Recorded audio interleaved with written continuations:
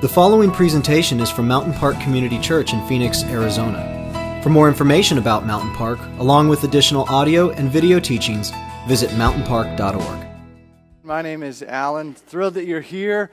Welcome. We're in a series entitled Fruit, and we are looking at what Paul refers to in Galatians chapter 5 as the fruit of the Spirit. Basic concept here is that you are a tree. You are a tree. Your life is a tree, and you can tell what kind of tree it is by what kind of fruit is hanging on that tree, and what that fruit, how that fruit is doing, how plentiful that fruit is, how yummy, tasty, etc. that fruit is.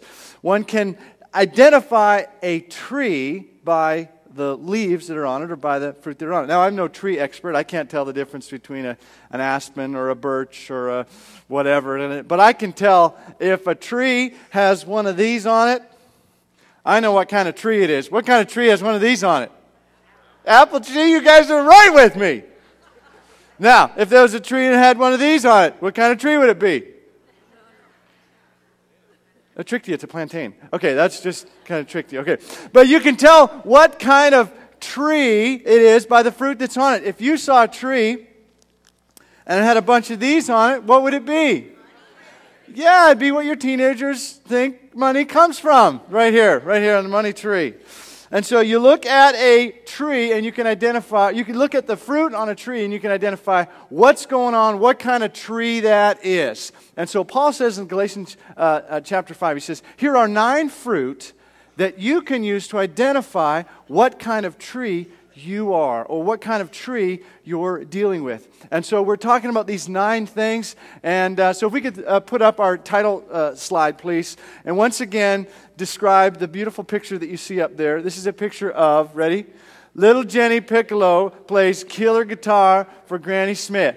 Whoa! We're getting close. And that helps us to remember, let's say it together, love, joy, peace, patience, kindness, goodness, faithfulness, gentleness, and self-control. You got it. You're doing well. Today we're talking about gentleness.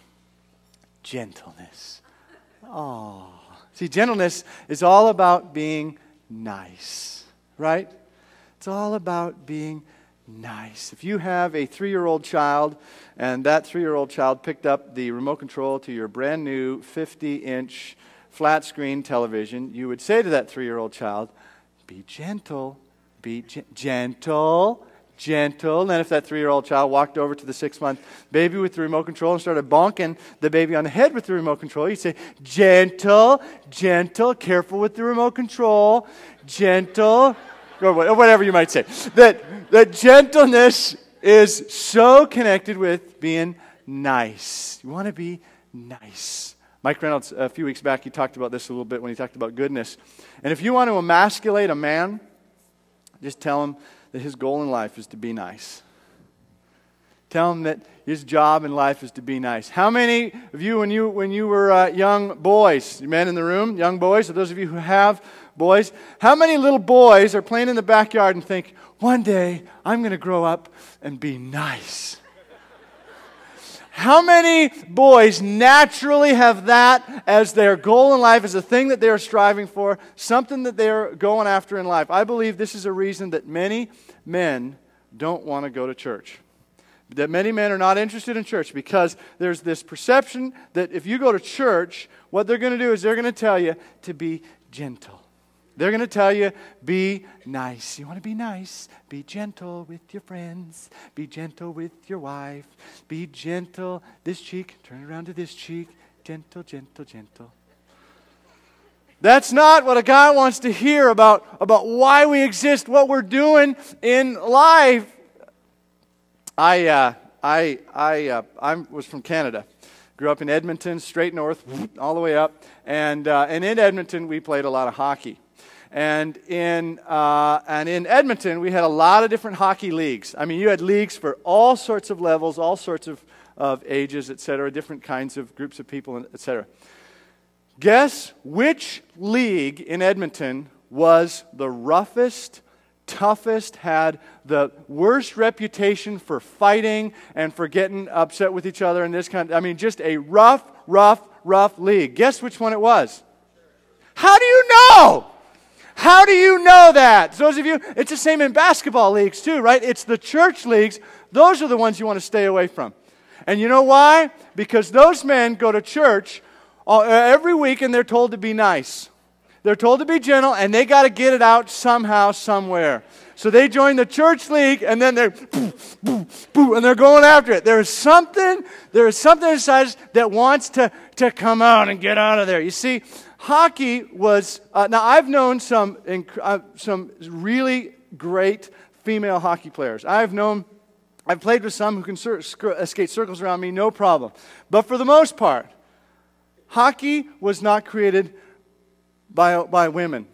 Hockey was created by men so they can beat each other up and do whatever they need to do in that setting. And this is an opportunity to hockey was not created so that men can be nice to one another, so that they can relationally connect with others on the team and that kind of thing. That's not why it exists. A couple weeks ago, the hockey team that I play with here in Phoenix, we play at the Polar Ice, or what used to be called Polar Ice. I don't know what it is now. But we play there on Thursday nights, and a couple weeks ago we were in the finals. So there are 8 teams in our league, and we were working towards the playoffs, and so we made it to the finals, and it's a best of 3. We won the first game, they won the second game, then we went to a third and deciding game. Hockey is 3 periods. First period ended 1-1, so we ended up, after the first period we were tied. Into the second period, a guy on our team I was on the bench, and there was a guy on our team who was coming across the blue line, and he's actually a pastor of another church, incidentally. And he got hauled down by somebody, and he cuts up, he goes, "Where's the penalty? Where's the penalty?" And there was no penalty called.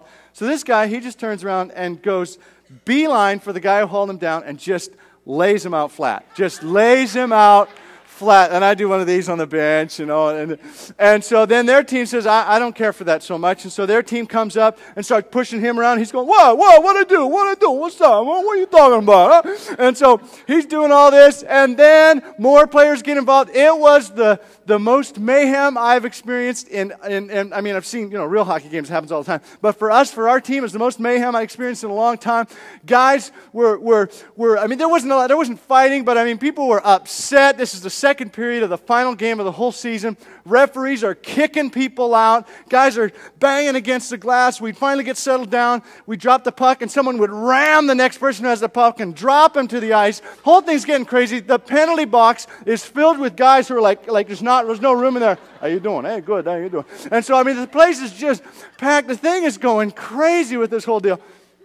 Finally, this whole thing in the second period settles down a little bit. We get into the third period, still 1-1. And with 5 minutes left, Klaus Olsen, guy on our team, comes across the blue line, lets a shot rip from the blue line, and it's about a foot off the ice, a perfect shot, really hard to stop by a goalie. Boom, he scores. We go up 2-1. We hold on to the lead, and we win the whole thing. We won the championship. It was awesome. Thanks for coming. We'll see you guys next week. Okay. We won, and I tell you, you would have thought we won the Stanley Cup. We went crazy. We just had so much fun. Here's a picture of me that night. There you go. It was an awesome night. Yeah, buddy. Okay. Well, now this is a real picture. This is a real picture of the team. This is a real picture of the team. Okay, here they are. These are the guys. We just went crazy. We had so much fun. Our team name is called Scar Tissue. That's not a nice name. Okay, now you look at these guys. Do these guys look like a bunch of nice guys? No. Let me just tell you, I'm in the locker room with them. Okay, I know what we talk about, what we say. These are not a bunch of guys who said, let's get together on Thursday nights and be nice. Okay, this is about living life fully. Gentleness is not about being nice. That's not what it is. That's not what gentleness is. Now, before I get to what gentleness is, because it's really an amazingly interesting concept that Paul has in here. I'm going to get to that in a minute. But let's talk about why we land on gentleness sometimes being nice, or assuming that gentleness is about being nice. I think it's because often our image of Jesus is, as a gentle, meek person, is that he was all about being nice. When you think of a picture of Jesus in your mind, just kind of pop whatever pops into your mind. You'll think of a kind of a soft-edged image of Jesus with the sun shining brightly behind him, and maybe there's a lamb involved, and it's a tiny, beautiful little lamb, or maybe there's a child who's right there with Jesus, and maybe the eyebrows are up, because the eyebrows up, that's the international sign for gentleness. That's what a puppy does. I mean, when the eyebrows go up, that's what that is. There's just kind of thing there. And then, of course, it's going to be blue eyes, which really makes sense for a Middle Eastern Jew to have blue eyes in there, whatever this picture of Jesus might be for us. Now, sometimes when we think of Jesus, especially if we're not familiar with some of the stories in Scripture, our conclusion might be that he's just nice and maybe even weak. Okay, Passion Week, when he was sent to the cross, there's a story of Peter coming out and saying, "You can't take Jesus," and taking a sword and cutting off somebody's ear, and Jesus saying, No, don't do that. No, and fixing the ear, taking care of that. And he didn't stop anyone from torturing him, and he was Jesus weak? You all know the answer to that. That the answer is absolutely not. That the gentle, beautiful picture, yes, it's all true. Jesus is the shepherd and we are the sheep, and the beautiful picture of the lamb. And Jesus said, "Let the children come to me." Absolutely. That is a part of who Jesus is, but it's not the full picture. Because there are other places in Scripture that make it very clear that Jesus had very much an edge to him. There were times where he wouldn't act in a way that we would call nice. I want to turn you to Matthew chapter 23 if you brought your Bibles. Here's an example of that. And again, this is not about Jesus acting inappropriately. I mean, Jesus was perfect model for us. So we need to look at all of Scripture. And here he says in Matthew 23, he begins that chapter saying that Jesus said to the crowds and to his disciples, the teachers of the law and the Pharisees, now those are the ones that Jesus went after consistently, the religious folks, the teachers of the law and the Pharisees. They sit in Moses' seat. So you must obey them and do everything they tell you, but do not do what they do, for they do not practice what they preach. They tie up heavy loads and put them on men's shoulders, but they themselves are not willing to lift a finger to move them. And Jesus doesn't just talk about the teachers of the law and the Pharisees from a distance. Doesn't just talk about them. Here, right after this, he looks straight at them and talks directly to them. And he says repeatedly, verse 13, he uses this phrase, "Woe to you, teachers of the law and Pharisees, you hypocrites." Now that was an aggressive term, hypocrites. You're two-faced. Two-faced. And he says it over and over again. Woe to you, woe to you, woe to you. Down to verse 27, woe to you, teachers of the law and Pharisees, you hypocrites. You're like whitewashed tombs which look beautiful on the outside, but on the inside are full of dead men's bones and everything unclean. This is so much more sophisticated than just saying, "You're a dummy head," or something. I mean, it's just, Jesus was going for it. He was going after him.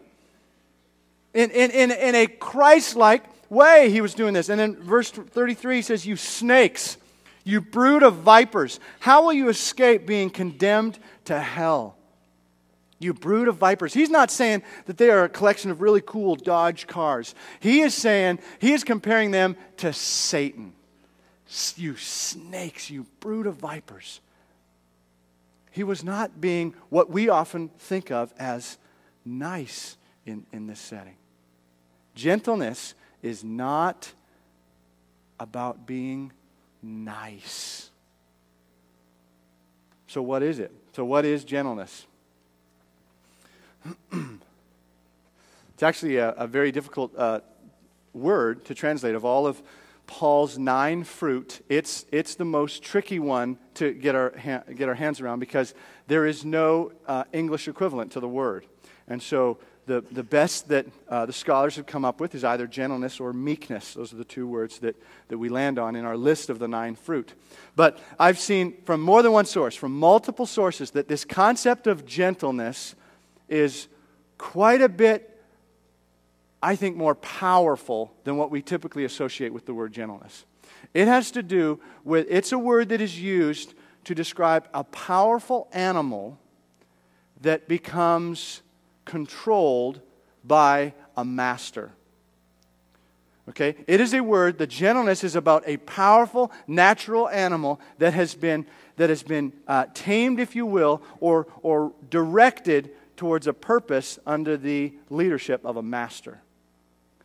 It is a word that would be used to describe a wild stallion, a muscular wild stallion who gets invested in so that power can be utilized for the purposes of the rider, of the master. So it is not about gentleness is not about taking power away from the animal or from us. It's not about it becoming weak and listless. It's about that animal becoming purposeful and manageable by the master. Not by other horses, but by the master. And so here's a definition that I want to play with here this morning that just kind of flows. This isn't a biblical definition. It's just kind of, I think, consistent with some of the things that I've been weaving through here. That gentleness is about being a surrendered barbarian. Gentleness is being a surrendered barbarian. Now, some of you say barbarian. Wait. You went from not nice to barbarian. That's a little bit of a jump there, Alan. I get that. It's kind of an intentional hyperbole. And I'm stealing that word from a book written by Erwin McManus called The Barbarian Way. See, you knew I was getting to this, didn't you? Called The Barbarian Way. And the premise of this book, the concept here is saying that, is challenging the idea that believers are to embrace gentleness and niceness to a point where they're listless. And this book is challenging that whole notion, saying that there is a barbarian way that has been put in the human soul. I want to read a section of it here. Strangely enough, though, some who come to Jesus seem to immediately and fully embrace the barbarian way. They live their lives with every step moving forward, with every fiber of their being, fighting for the heart of their king. Jesus Christ has become the all-consuming passion of their lives. They are not about religion or position. They have little patience for institutions or bureaucracies.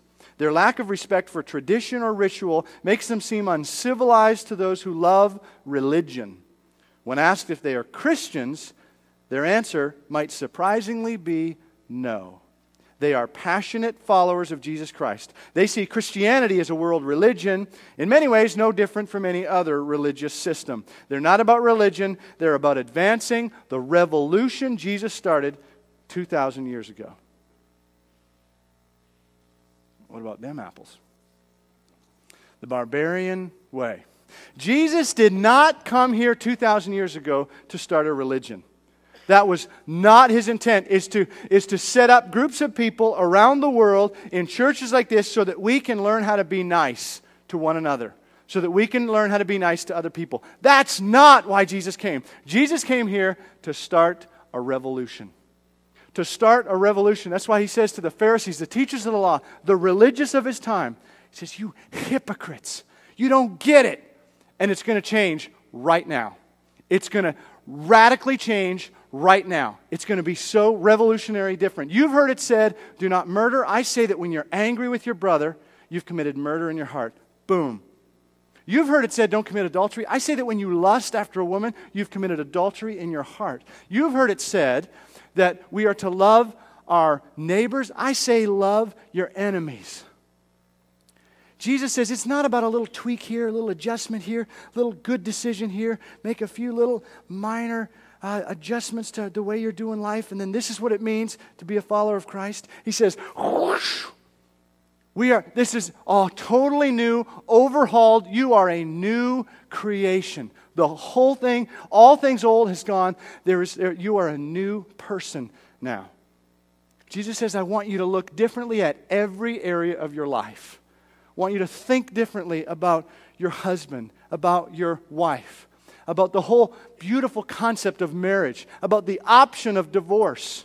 I want you to look at that radically differently. I want you to treat your kids differently.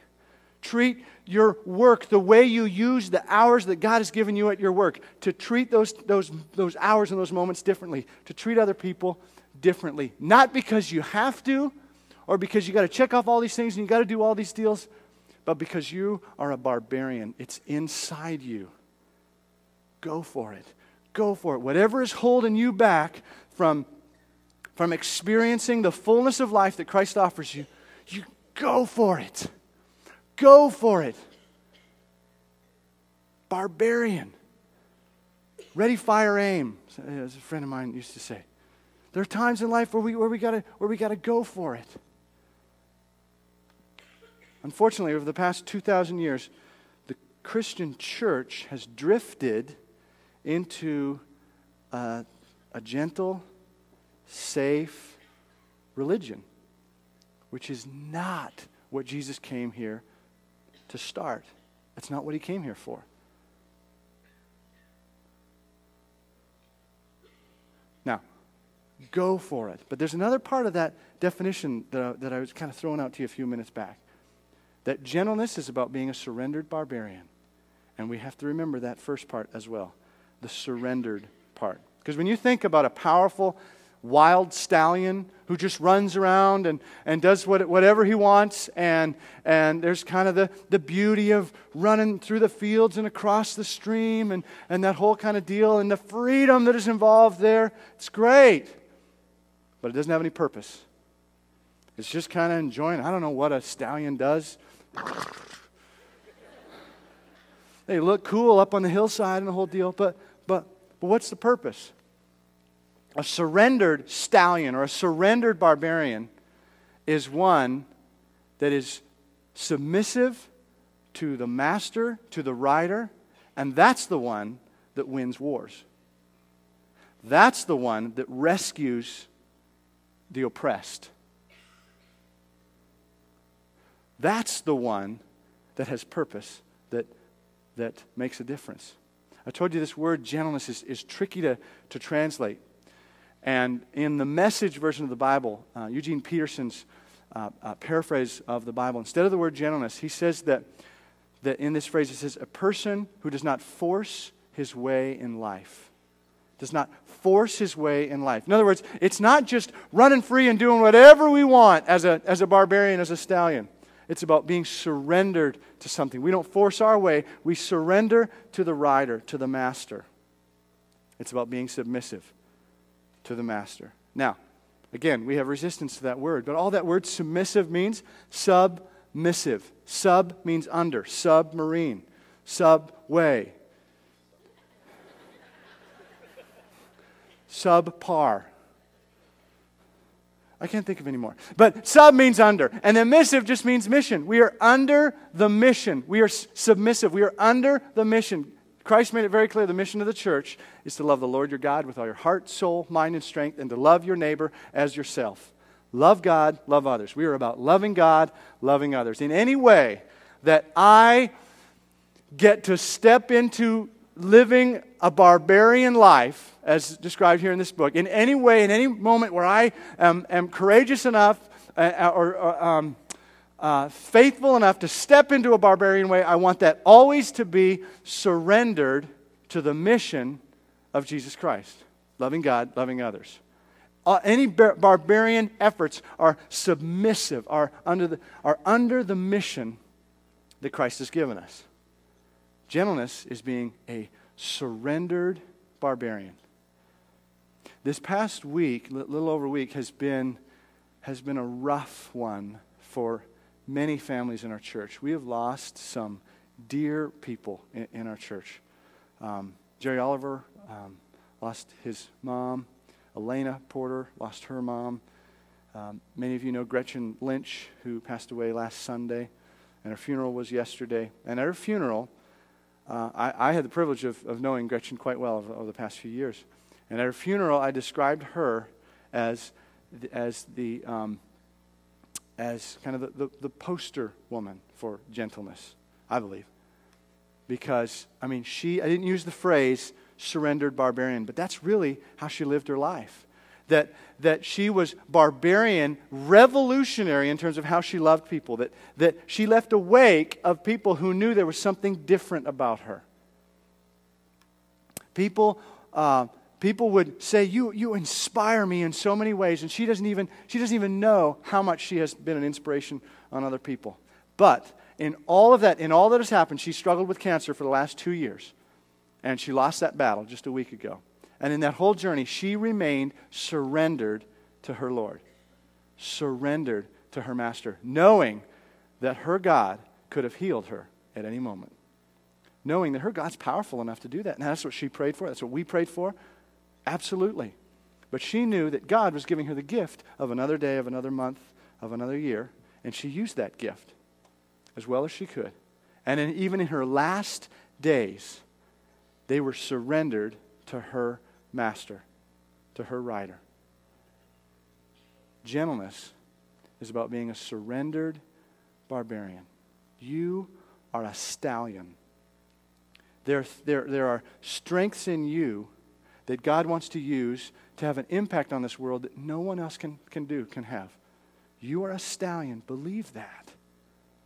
And so you have the option of sitting in a stable and curling up and atrophying, of running free, just running across those streams. And again, I don't know what a wild stallion does really. They just run in circles, it seems. That's the pictures they always, I don't know. They're beautiful and they're muscular, but they're just running. Or you can suit up, surrender to the Master, and make a difference in this world. Gentleness is not about being nice. Gentleness is about being a surrendered barbarian, passionately used by God according to His purposes. Let's pray.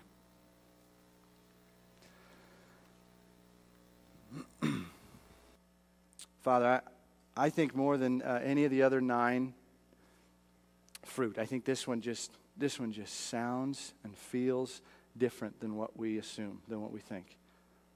And God, if there's anything, if in any way I'm not consistent with your heart, with your truth, God, would you just cleanse us from anything that is distracting? Really, God, just purify us. But God, if this is what you intended with the word gentleness through your servant Paul, then God, would you make us come alive? Would you make us come alive in realizing how our passion has been put in there by you? That it is not about just reducing us, about coming to church every Sunday and reducing us and taming us in every way. Instead of that we would be a powerful stallion, fully surrendered to you. Have your way, God. In Jesus' name, amen.